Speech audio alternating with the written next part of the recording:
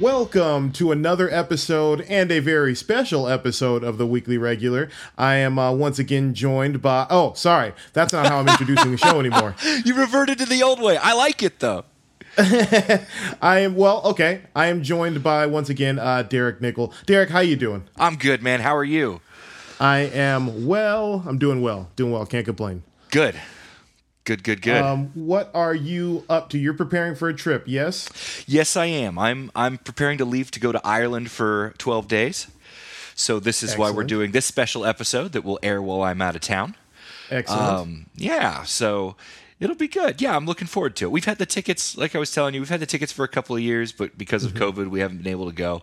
So now we finally have the opportunity, and it's going to be good. Nice. I'm excited for you. It's going to be a great trip.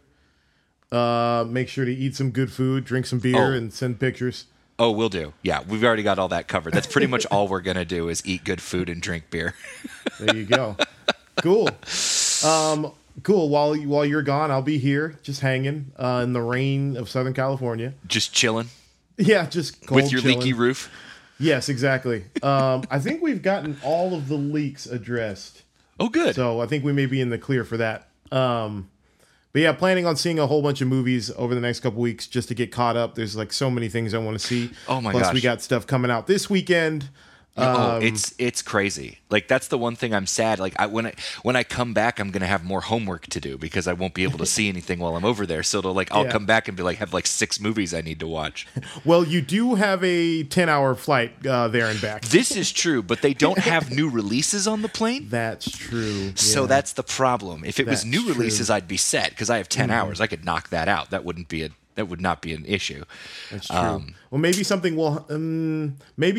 that is out right now might be available when you come back. Well, I will say this. So when I was traveling to New York recently, they had Wakanda Forever. Oh, okay. On Delta. So that was, so there's that. This is Aer Lingus, so I'm not sure what their entertainment options are going to be, but I'm assuming they'll be fine. Yeah, I'm sure you'll have something to watch.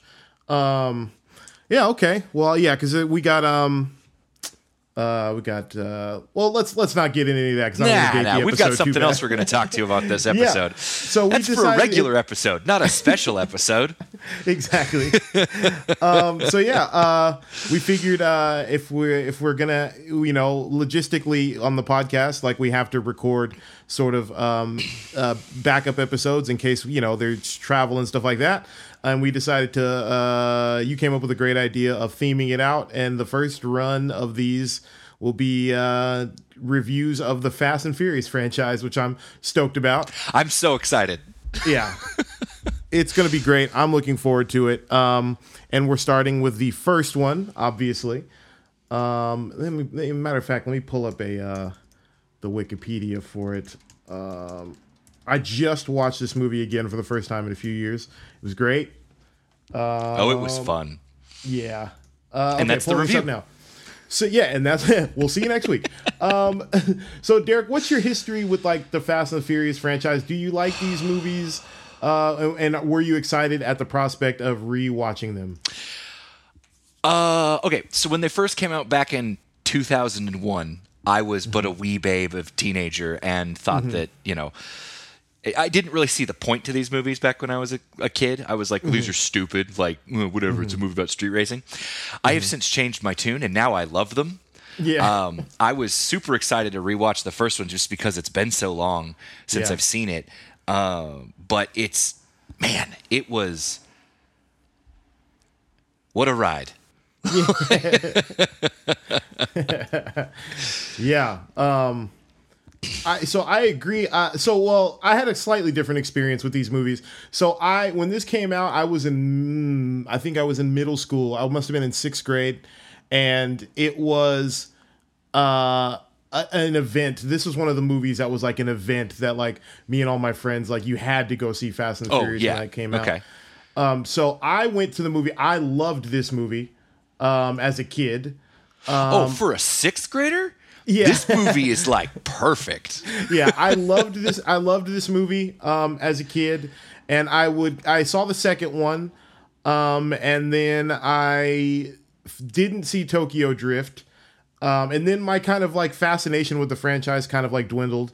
And then recently, as an adult, I've after seeing what they've become, I have a much greater appreciation for what the first one is trying to do. Because we'll get into it, but like this style of storytelling, I think, is such a holdout from generations past, and I think movies like this are important, and we'll get into why in a minute. But I love this movie. I think it's a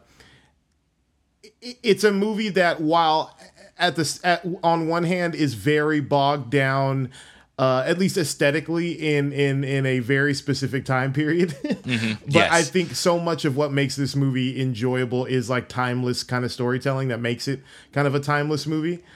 So I'm really excited to talk about this.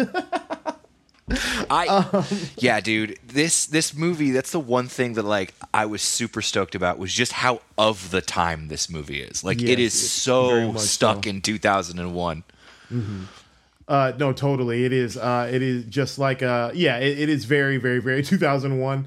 Well, let's. I'll give a brief kind of like plot overview of the movie for the two people on the planet that don't know what these movies are about. For the two people who don't know anything about these movies, it's basically Point Break, but with cars. Yeah. Paul Walker is an undercover cop who infiltrates a street racing gang that Brian O'Connor. Brian O'Connor, who's been this gang has been stealing shipments of DVD players from truckers, and the police are trying to take them out, and Brian is part of helping build that case, but also, falling in love with a character and falling in love with the lifestyle and the family and all that good jazz along the way. So let's get into this movie. So what were your first impressions upon returning to this movie for the first time in a while? Like, what was the first thing that struck you about it? Oh, just like I said, just how 2001 it was. Like, it's a perfect time capsule of like LA street culture of that time. And like, I remember looking through like magazines back in the day when I was a kid, when you'd find when your parents would take you somewhere and they'd have like random magazines, and one of those would be like an automotive like tuner magazine for like, excuse me, for like body kits and like all that kind of stuff. And there's always some sort of like ad with a girl with like a super tiny skirt on in it, and like it took me back to some days of my youth where I was just like, and this makes me sound very old, but no, just when I was younger, and like just the early 2000s and like what was going on during that time, and like the clothes and the music, and because I think I was 17. So it's like I was very much like aware of like what was going on, but no, it was. I think the thing that I liked the most about it was that it was very much, and we'll get more into this, but it's very much like it is a time capsule, but it is also just a really hilarious like bromance movie. Of like, hey bro, I can't say I love you, but cars are pretty awesome, right? It's like, it's just like, it's so good. Oh, it was great. The fashion, everything.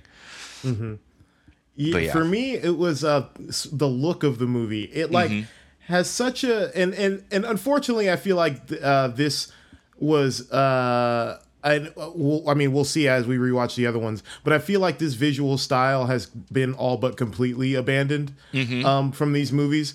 I really like it. Dates the movie, but I think it gives it a really cool look. Like it's shot on film, which most of these are not anymore. Right.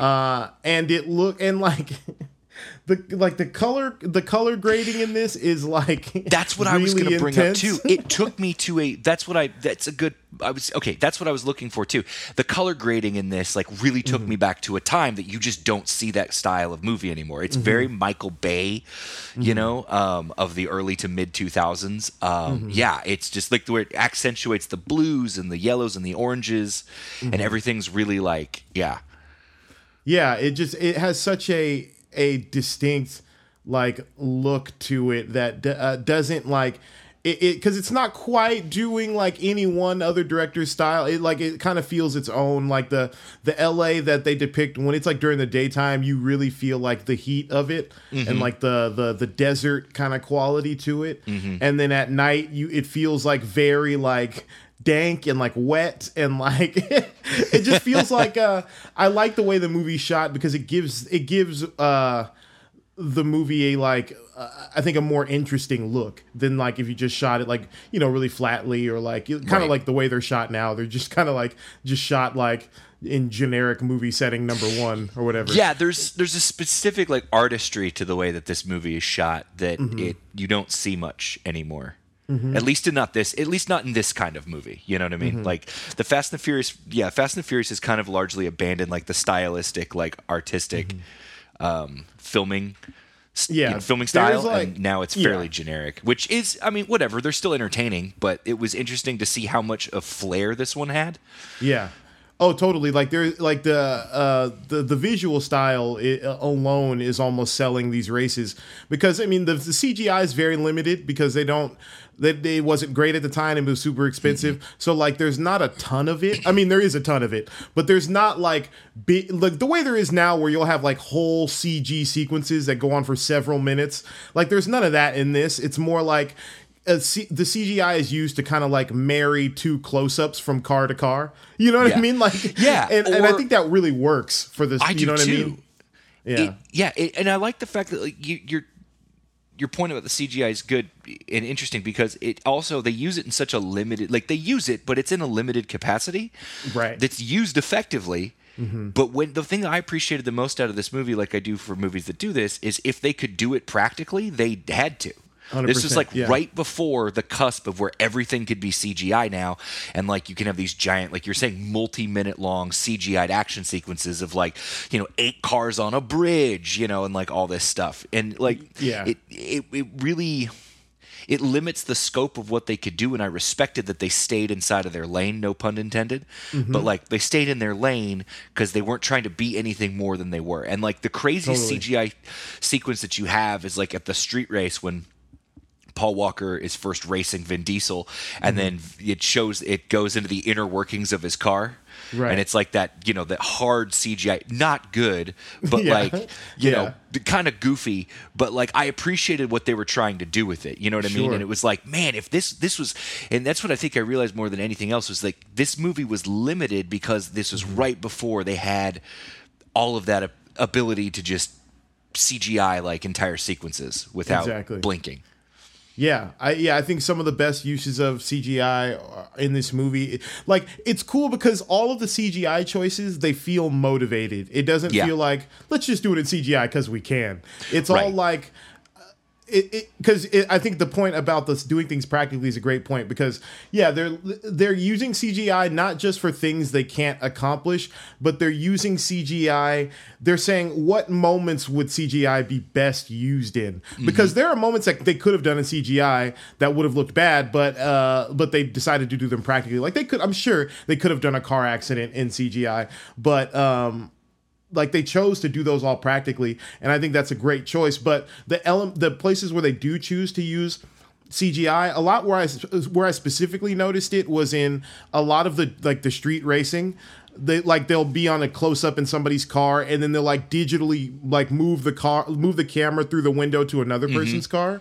And I just think that's like such a great use of CGI because the camera's moving, and because those nighttime races are already very like neon and vibrant and like colorful. Like when you do that transition from car to car and it becomes a little video gamey, it just feels like that's like the style choice as opposed to like a limitation of the tech. You know what I mean? Even if it was a healthy mixture of both. You know what I mean?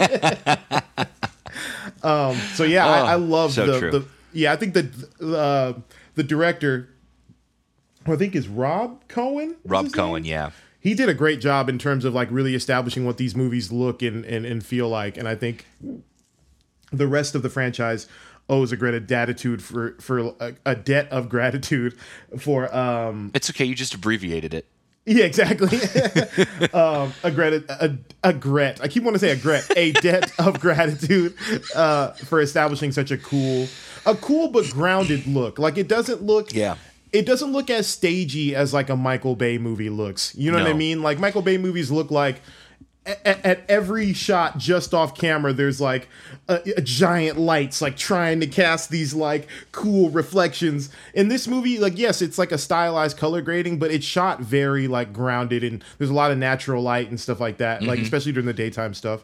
So yeah, I love the look of the movie. What did you think about let me ask what you thought about the dialogue in this movie. Oh, clunky. Yeah. Oh, it's bad. It's really bad. Like, yeah. But like, it's really bad, but it's not like the worst of like 2001. You know what I mean? No. Like, it's not the worst movie. It's just I think it's so focused on being like, check out how cool we are, that it like kind of loses itself in that a little bit, you know? Yeah. Where it kind of like it doesn't take the time to really do like there's a lot of predictable lines and some very just kind of trite dialogue where it's like, okay, like that's just your standard like screenwriting 101 go-to. You know, and not in a bad way. I'm not dissing it. I'm just observations, right? Yeah. Totally. You know? Here's why this movie, I think, in my opinion, is like a true like masterpiece, and I say that no pun intended. I really think it's a phenomenal movie for what it's trying to be. Okay. It excuse me, compared to some of the other ones, and I think the newer ones have kind of lost sight of this a bit, especially more recently, but. So to me, yes, the dialogue is like very clunky and like there's parts of this movie where like characters are literally like stating the plot trajectory of the movie. Like there's a line I wrote down. Brian goes, he's like, if you win, you get my pink slip. He says, but if I win, I get the cash and the respect. Yeah. Calling out his character's arc, basically, which is like, no one would ever say that in real life. Like, hey, if I win, I get the respect too. Respect. Like, it's because a concept. if someone goes, I want the respect too, it's like all you're gonna start doing is making fun of them. Yeah, exactly. Like immediately. Like it's like, well, I'm not giving it to you because that's what you want. Like he might as well have said like, if I win, I get the cash, and you stop being mean to me and accept me into a part of your group as an equal. It's like, all right, dude. So I thought that was very funny. That was funny. But I think here's where why I think this movie works though with this dialogue, and why some movies don't or are not as successful. I think the casting of this movie, specifically with the two leads, with Vin Diesel and Paul Walker, is perfect. And also the way that these characters are treated in this movie in particular, as opposed to other movies later, they're treated as cool, but like not self-insistent cool. Like they're cool based, and we see evidence of why they're cool and like what makes them appealing. Whereas like in later iterations of this movie, once it's like already established that everyone who associates with Vin Diesel in these movies is cool, there's like the movies just like start insisting upon themselves like, look at these people are so cool, right? And it's like, well, no, not really. We don't. Why should we think they're cool? You know what I mean? Look at these cool people doing these cool things, and you're like, no. It's like cigarette ads. You know what I mean? Like, don't you want to smoke now, Chesterfield? But I think in this movie, like, and so here's how I'll connect the dots. Here's how that connects to the dialogue. I think the same thing that makes the dialogue ultimately work, even though it's like limited and like clunky at times and simplistic, I think that it's the same reason why the two leads work, because the movie is about very, very familiar, like, dramatic devices. I mean, this is like, it's Point Break. It's the reason why Point Break always works. It's a very classic kind of like conflicted hero's journey thing where the guys get, there's tons of movies about this where like the guy has to go and take down a bad guy who he learns is not so bad, and Grows to respect him, and then they start to love each other. Yeah, they both grow and blah blah blah blah blah. Right.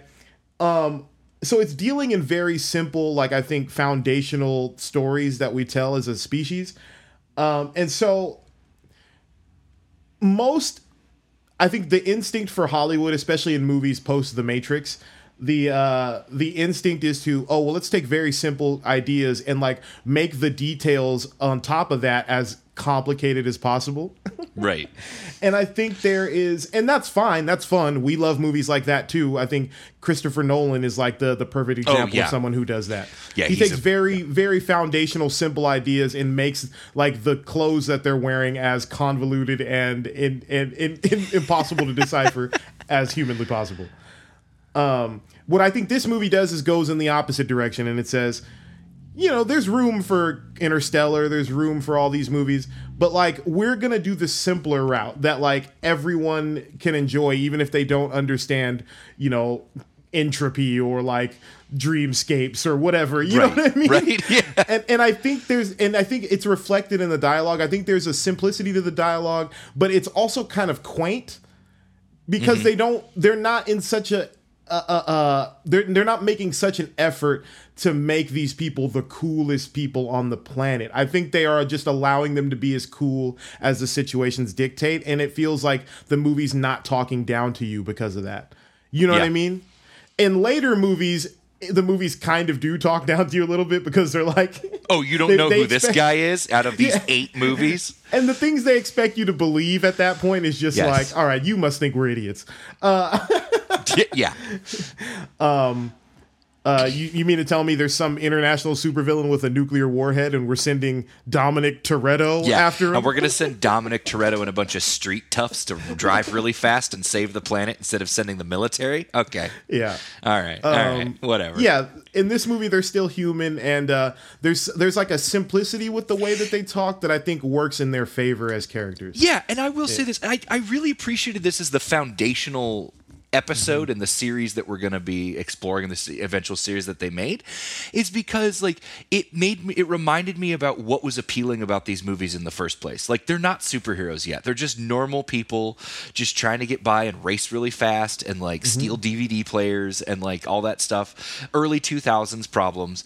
And it was nice to see that before they're going to space and like, you know what I mean? Like, and before it gets all crazy and like they're jumping a car between the 2 tallest buildings in the world. And like, it's just, you know what I mean? Like before the wacky, like insane stuff happens, it was nice to see this as sort of like this is where it came from.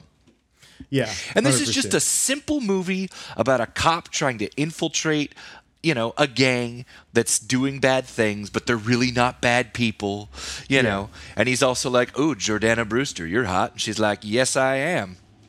Exactly. Like that's the whole movie. It's great. Yeah, I love it. It's and great. Then there's also the bad guy from the Bond villain from Die Another Day in it as the leader of the Asian street racing gang, and he's great.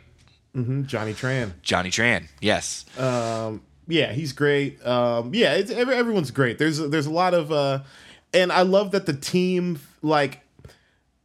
is smaller than it is now. So there's like, you get time to breathe with each character and understand who they are, their motivations, why, and they all have satisfying sort of like payoffs and like you're invested in where their stories go. Right. Whereas in the later movies, it's like, oh, there's so many people to keep track of. Oh my gosh, right. When it's like 13 people and they're all part of the heist, and it's like you could easily narrow this down by like half.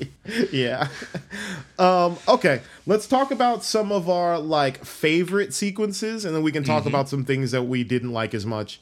Sure. I can start. I think one of my favorite sequences is, it was always one of my favorite sequences as a kid, but I thought it was cool how after the initial after the first street race that Brian comes to, and Vin Diesel beats him.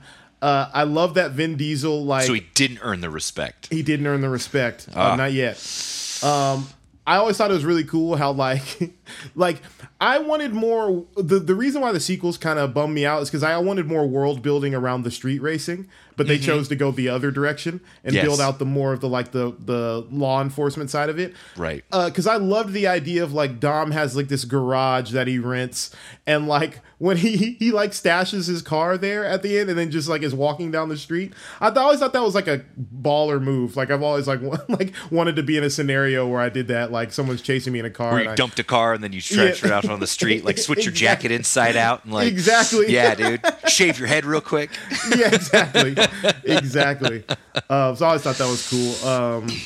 Yeah. Well, yeah. What's the sequence? It's just you thought fun. was- It's just fun, slick heist stuff. You know, Yeah, it's like, yes. yeah, like that's cool. You know, Yeah. I love the first street, the entire scene for the first street race that Brian shows great. up for. Yeah. It's so good. The way everybody rolls in, you've got all the cars with like the ground of lighting effects and like the street systems, and there's people that don't even have hoods on just to show Yeah. off their like engines. It's like, yes, man, like that's super cool.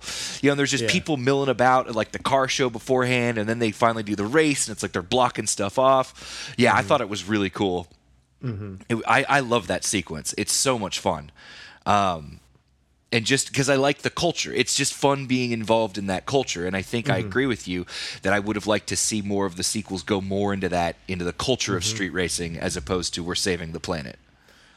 So what do you think about Vin Diesel in this movie? I like him. Yeah. I like he's him a lot. Great. He's great in this movie. Fun fact, because I have some facts that I looked up about the Fast and the Furious franchise. Fun fact about this one. Do you know who they originally wanted to play Dominic Toretto? No. Timothy Oliphant. Oh, that would have been interesting in a That would totally have been different a movie. way different movie. Yeah. I could imagine a lot of people in that role. But I think Vin Diesel, especially at that time, brings something really cool to the role because he's kind of. What had he done before this? Did he do Pitch Black before this? Let me look. I think he did Pitch Black before this. He did save. He was in Saving Private Ryan. Saving Private Ryan. And I think he had done Pitch Black right I'm before looking it this. up. I'm looking it up right now. Where's all filmography? Yes, I know he's known for the Fast and the Furious movies. Did you know he was in the Fast and Furious movie? Did you know this? Where is it? Here we go. Not. Oh, I don't want producer. I want actor. Here we go.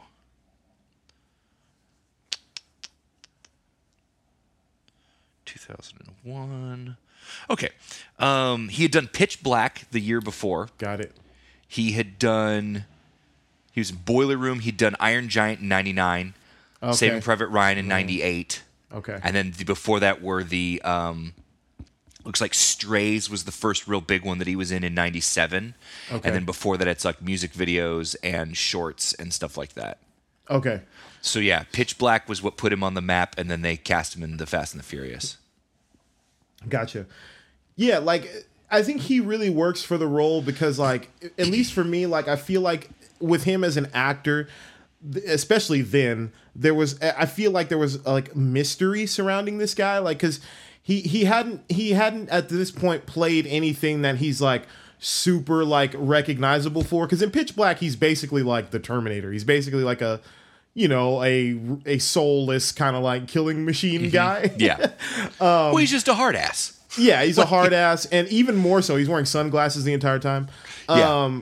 In this, like, I think that sort of mystique as an actor, I think does a lot for this role because it adds to the layer of like, who is Dom Toretto? Why is everybody afraid of this guy?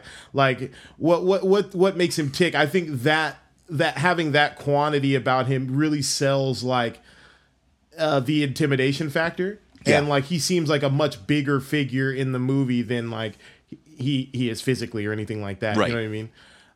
Because he's not that much bigger than Paul Walker. I think Paul Walker's probably taller than him. I think Paul Walker is taller than him. Vin Diesel's not that tall, if I believe correctly. I think he's like 6 feet tall or something. Maybe. Oh, that's taller than I thought. I think maybe 5'11", maybe. 5'11". Yeah. Yeah. So I didn't think he was a Tom Cruise, but like no, he's definitely not Tom Cruise. Tom Cruise is very, very short, apparently. Also, looking that Danny up right now, too. DeVito is very short. Well, yeah. Danny DeVito's charming though. Tom Cruise is a weirdo, but I like his movies. Yeah. 5'7".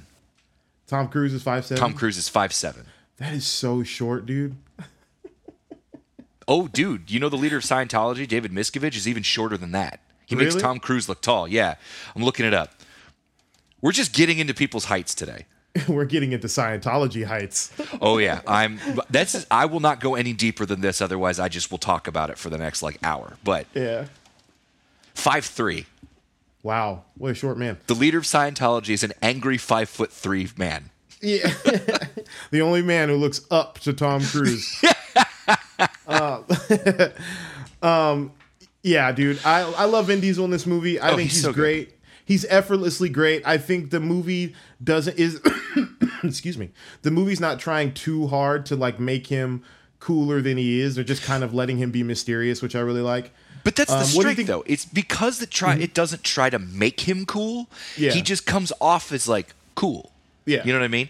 And there's this, like you're saying, there's this air of mystery about him, and he has a presence on screen. When he shows up and breaks up that fight, I'm like, oh, here comes Dom. Yeah, you know exactly. what I mean? And it's even independent of having seen all the other movies. It's there's this character, there's a weight to him, there's the gravity to him. You know, the way he treats Vince, who is my favorite character in the movie, at least my favorite secondary plot character. Mm-hmm. Just because his fashion is wild, mesh tank tops on top of camo tank tops. Yeah, he dresses wild in this movie. He's great. He comes back in Fast 5, if I believe correctly. Oh, okay. Yeah. What was I gonna say? What do you? Okay, let's shift to Paul Walker. What do you think about Paul Walker in this movie? I like Paul Walker. Mm-hmm. He's got that effort every white man in the early 2000s West Coast vibe, with the surfer hair and the Converse, and it's yeah, man. Yeah, I'm a cop, and it's just yeah, you are, buddy. Yeah, I think he's great in this. I think he's not doing a Keanu Reeves impression no. he could have very easily just done. Mm-hmm. He's playing the role very, very earnestly. Yeah. And more earnestly than these movies probably. And that's another thing about these movies in general. I think with Vin Diesel's performance and everyone's performance in these movies, they're taking it very seriously. They're acting, and I feel they're giving their all. No one's just lollygagging the way I feel some people are in the later movies. Yeah, I'm not going to name names, but there are a few people on the cast now that I'm oh, you're just showing up for the paycheck. Exactly. You're not trying. But yeah, I agree that there is an earnestness to their performances in this movie that I absolutely enjoyed, where I'm oh yeah, this is when you were young and hungry.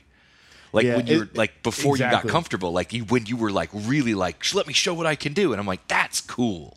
Yeah, especially Paul Walker, because yes. He's obviously here to be the young, handsome hero. That's what he's here to be.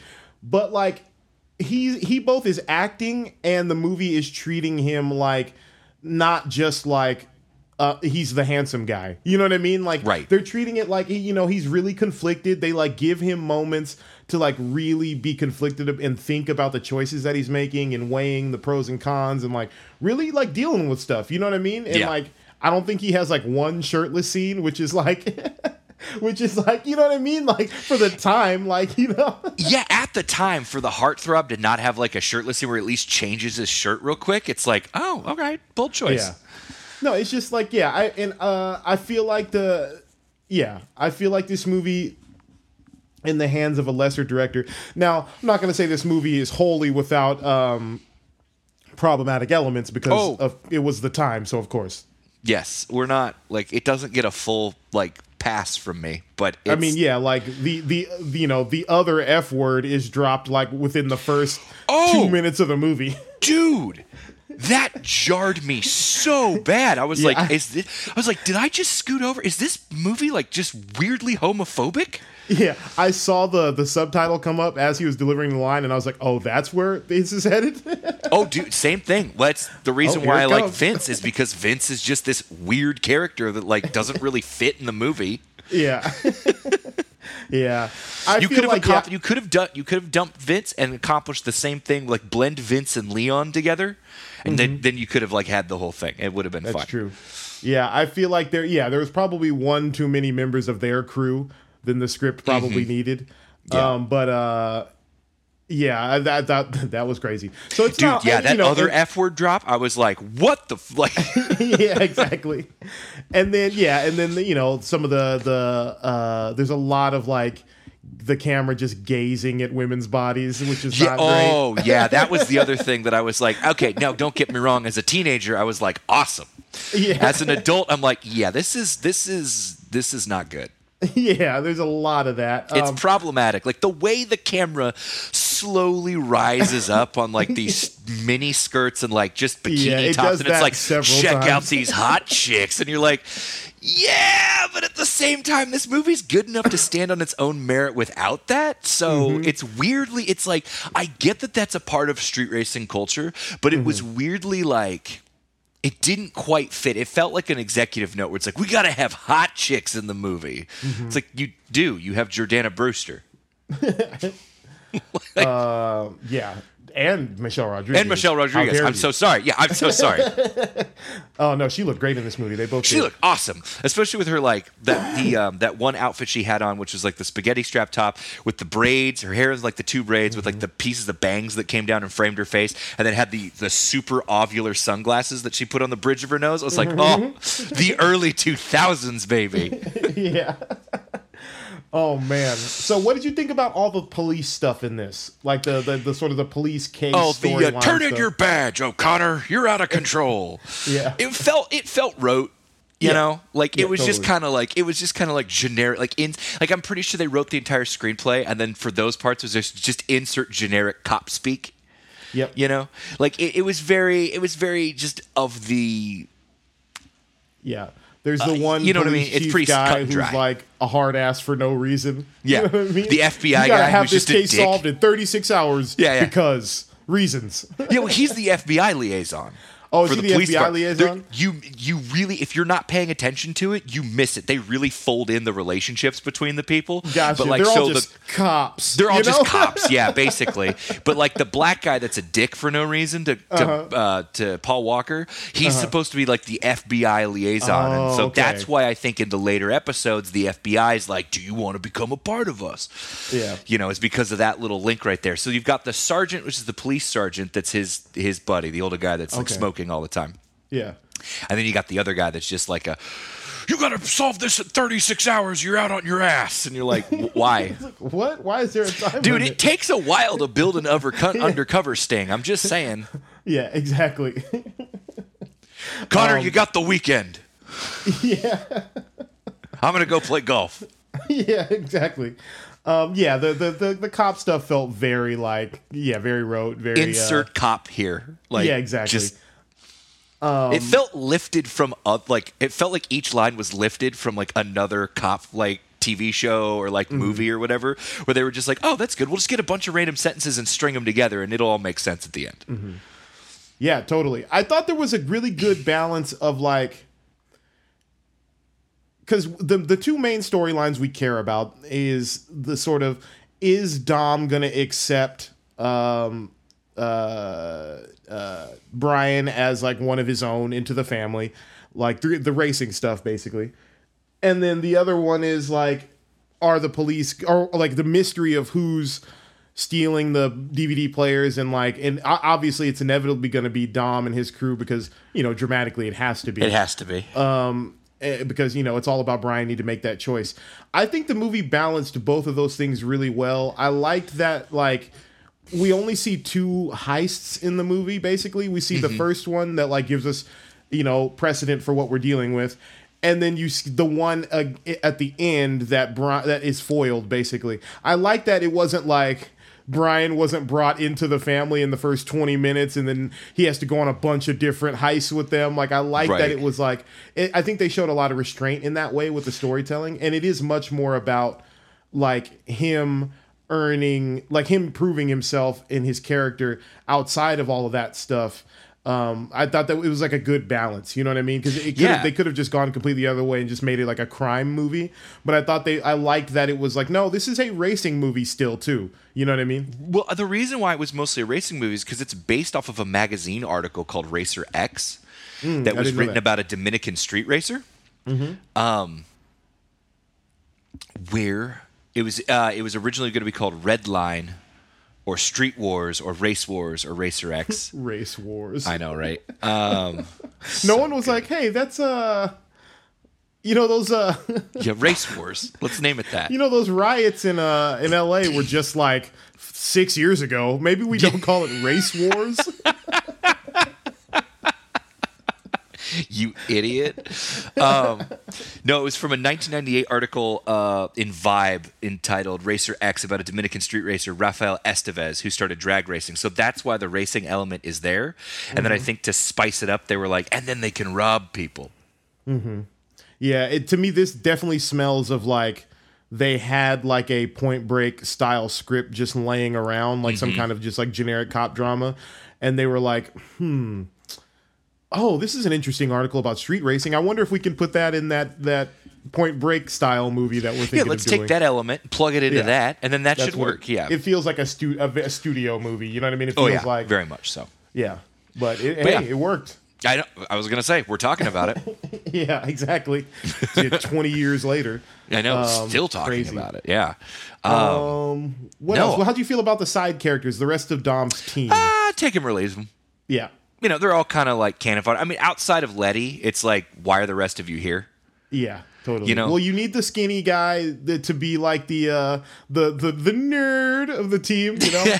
Well, you also need him to. You also need someone to mess up, which is with Tran at the race wars. You know what I mean? You need someone in this movie to die. So like, right, he's the one that makes sense because he's the nerd. He's also the tech guy. Yeah, and he's the most tragic figure of them. Yeah. You know what I mean? Yeah. So it makes sense. Yeah, his dad's in jail. Yeah. And he has autism. Yeah, it's so funny. It's so clear that he's dead meat. Like when he has his first scene with alone with Brian, and he's like telling him about like why he's not in MIT and shit like that. It's like, oh, you're gonna die, dude. Yeah. It's the most pathetic. Like, oh well, goodbye. Like, I'm supposed to be in MIT, but my brain don't work. Is basically what he said. My brain don't. He may as well had a stutter. Like, yeah, exactly. They were really trying to play that tragic character up, and it's like, and that's that kind of character that like comes from those '90s movies, like the mid '90s, where it's like, oh yeah, we got to have the tragic character that like when he dies, you'll be like, oh, what? Yeah. But it's like, but they don't take time to really invest in him anyway. And like, he's also not appealing as a character. It's just kind of like, all right, whatever. Like, there's nothing really charming about him. No, he doesn't there's really nothing get any endearing about him. He's just anything. there. He's also not like his style, the way they dress him in the movie is also a little weird too. So you're just like, okay, so you're the weird, odd kid in the group. Another thing that I noticed about this movie too that is distinct from the other ones, because I think this changes in Too Fast, Too Furious, but aren't many jokes in this movie. There's almost no jokes. No. The movie is very serious in that way, which is like completely opposite to the way they are now. Like they're almost action comedies now. You know what I mean? Yeah, yeah. And I think that does change in Too Fast, Too Furious because it was a different director. They went a different direction and brought in Tyrese, and it became a kind of action comedy. And I think that was in response to Bad Boys and Bad Boys 2. Yeah, probably. But I mean, we'll get to that movie. But yeah, in this movie, like, there's no jokes, which it was kind of striking to me at first. I'm like, oh, this is kind of it's a very serious movie. Yeah, for sure. And I think that's one of the reasons. One of the things I didn't like about it was it takes itself too seriously.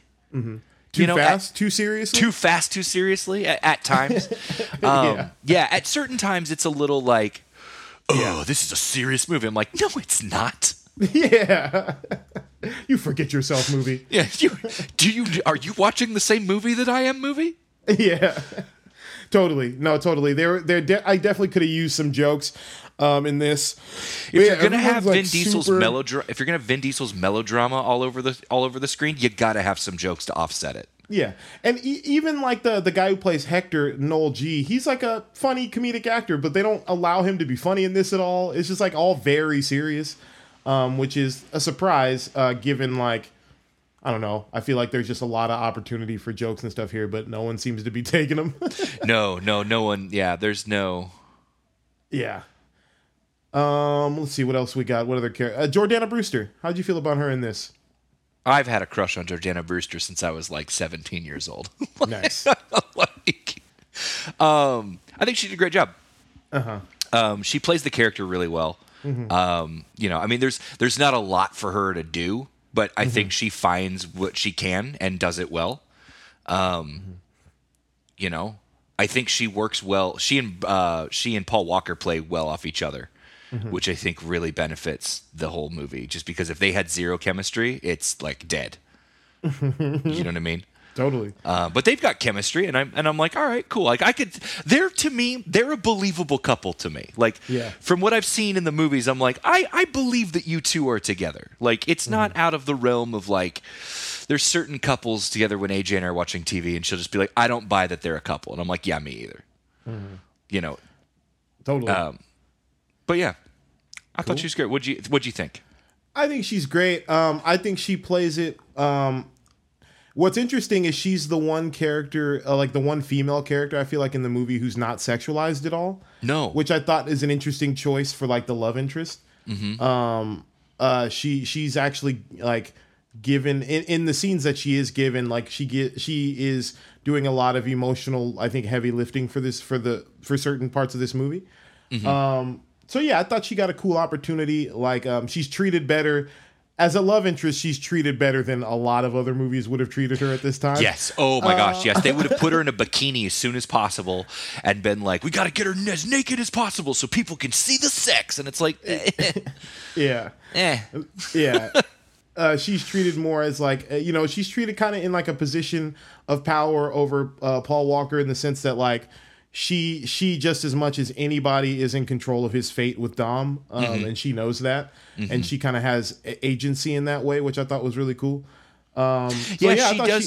She does have a little bit more agency than most. Like, I was surprised how much like agency she and Michelle Rodriguez had, like in a movie that's about street racing cars and typically leans towards like a male, like skewed view. Like they had a lot to do, and they were clearly like independent of everything. Like at the party when. After Brian saves Dom's life and, they're running from the cops or whatever. And he's like, yeah, get in my car. We're going to drive away real fast. They go back to the house and Dom is looking at Vince and Leon and he's like, where were you guys? And they're like, oh, sorry, man. And then he just goes. And so anyway, so long story short, he and Brian are talking and then Letty comes up and she's just like, let's go upstairs. Like, you need to give me a massage. And so it's almost like this, like, I'm not asking, I'm telling you what's going to happen. And I thought that was a really, like you're saying, it was really interesting that they gave her that kind of power over one of the main characters to where like you could clearly tell like she kind of has him by the balls a little bit, which I was like, okay, that's cool. Something I did not remember from when I watched it previously. I totally agree. I think their dynamic is cool. I don't know why, but I remembered Michelle Rodriguez being in this movie a lot more. She's not in it a whole lot. Maybe we saw a different cut back in the day where there's just a lot more of her.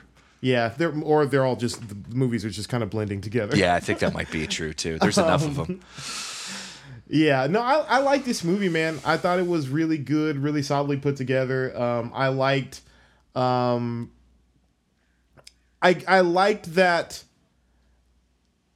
I liked that there was no real like villain in the movie who was just like evil for evil's sake because the movie needs a villain. It like all of the quote unquote like villains or like the opposition they come against is kind of directly resulted by their actions, which I thought is like really powerful. Like it's much more satisfying than like, oh, here's a new guy and he's evil and wants to take out your gang for no reason. Which is what they are now. Which is exactly what they are now. Charlize Theron wants to kill you for some reason or other. Yeah, exactly. Here's your brother, John Cena. He wants to kill you for some reason. I don't buy that for a minute, and we'll get to there down the road. But that's a relationship I'm like, I do not buy. I'm sorry. I agree. So we get the. Are you good to jump to the sort of final set piece thing? Yeah, let's do it. Cool. All right. So we get basically the final set piece is a botched heist on a truck where a trucker now has a shotgun. And basically they're down a man because Jesse's running away with his dad's car. And so they're down a man, and the heist goes badly, and Vince is shot, and after a very cool sequence of him hanging on the front of this truck, which looked very dangerous. With his arm all wrapped up in a cable and whatnot. Super fun. Basically, one by one, they kind of eat it, like into the, they crash or whatever. And then Brian shows up after having revealed that he's a cop to Jordana Brewster. He shows up to basically help save everyone. He saves the day. He has to reveal that he's a cop in order to save Vince's life, which leaves Dom very conflicted. So he reveals. My favorite was Vin Diesel in that moment. His face reaction was just that perfect. Bro. That was a great scene. That was a great scene. It was like, oh. Mm-hmm. And it's great because, we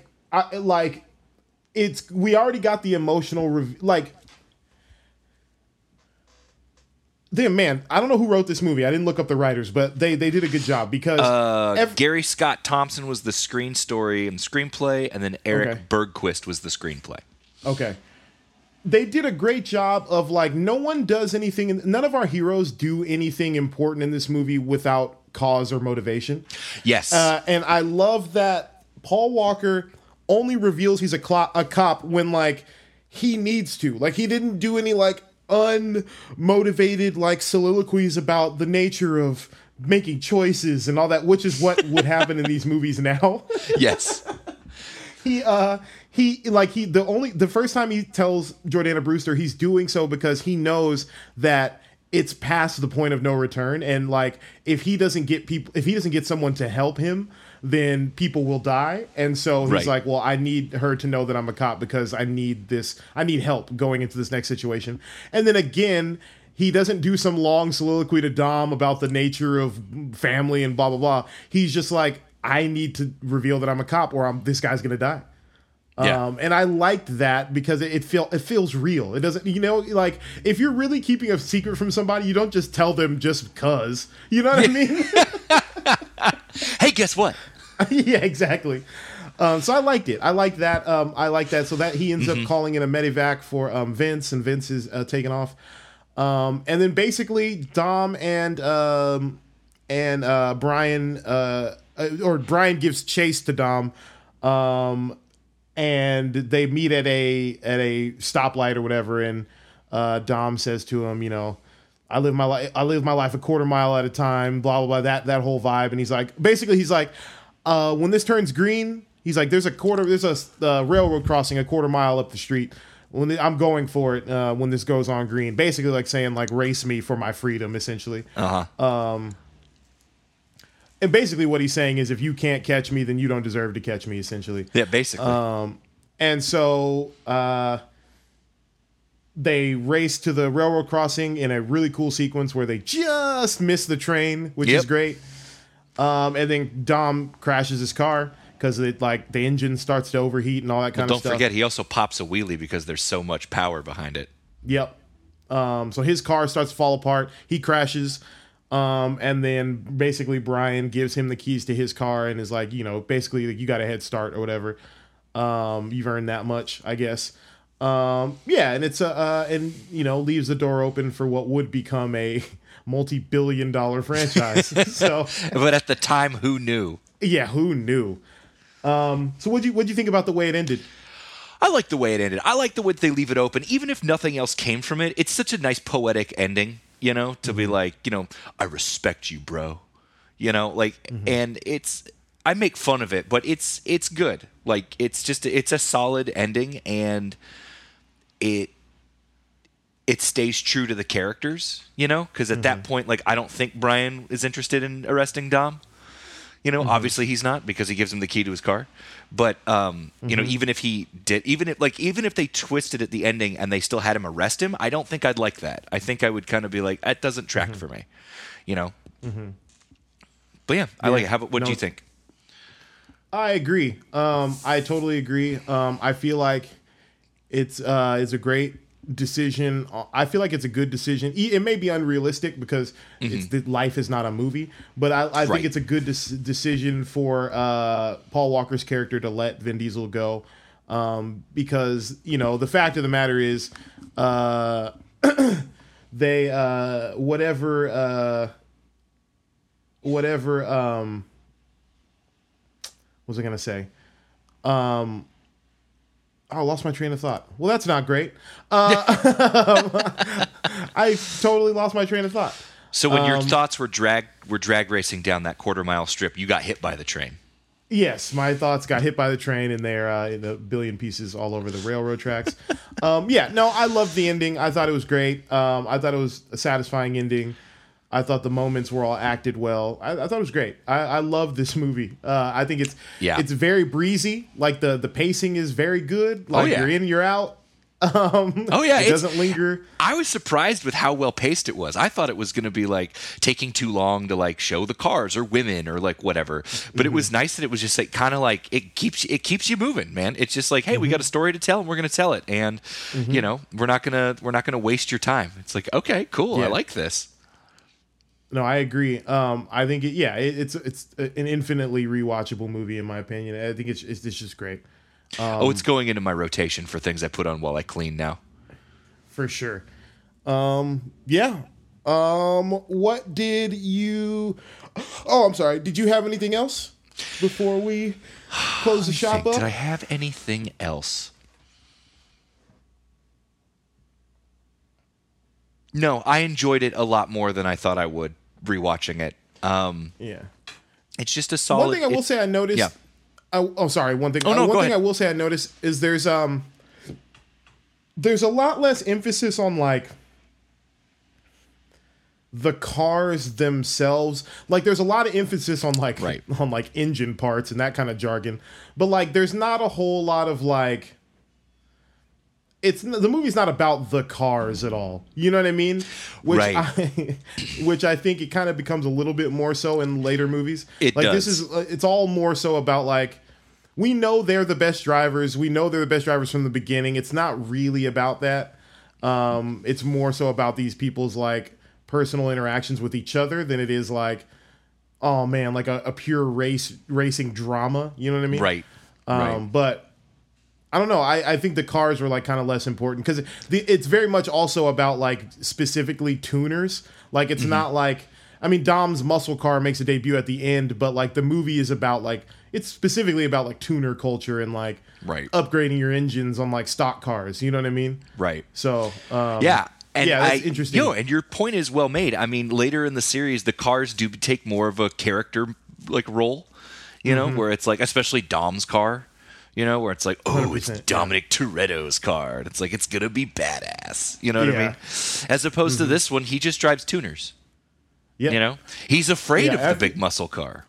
Totally. And I feel like they almost totally abandoned tuners in the later movies. Like, I feel like they all switched to muscle cars. Too Fast, Too Furious, for sure, is about tuner culture. Tokyo Drift's about drifting. So you got the drift cars in there. And then after that, I think that's when it becomes, check out these character cars. All muscle cars, like the most powerful things on the road. You know what I mean? Yeah. Yeah. But I know I like this movie. I really don't have much else to say about it unless you do. I don't either. It's just a solid movie. Yeah, it is. All right, good soundtrack too. Some good songs. That's the other thing I was going to say. The music took me back, man. It was Ja Rule at the end. I was like, oh. There were some ludicrous songs in there. Some foreshadowing to the next, the next movie. Super good stuff. All right. Well, cool. Well, enjoy your trip to Ireland. Thank you. I will. It'll be fun. We'll do this again when you get back. We'll do a recap. All right, dude. Well, people can find you online? Find me online. All right, you can find episodes of this podcast and more at Weekly Regular. You can find me at Asan the DJ on social media. Derek, thanks again for joining me, and we will catch y'all next week.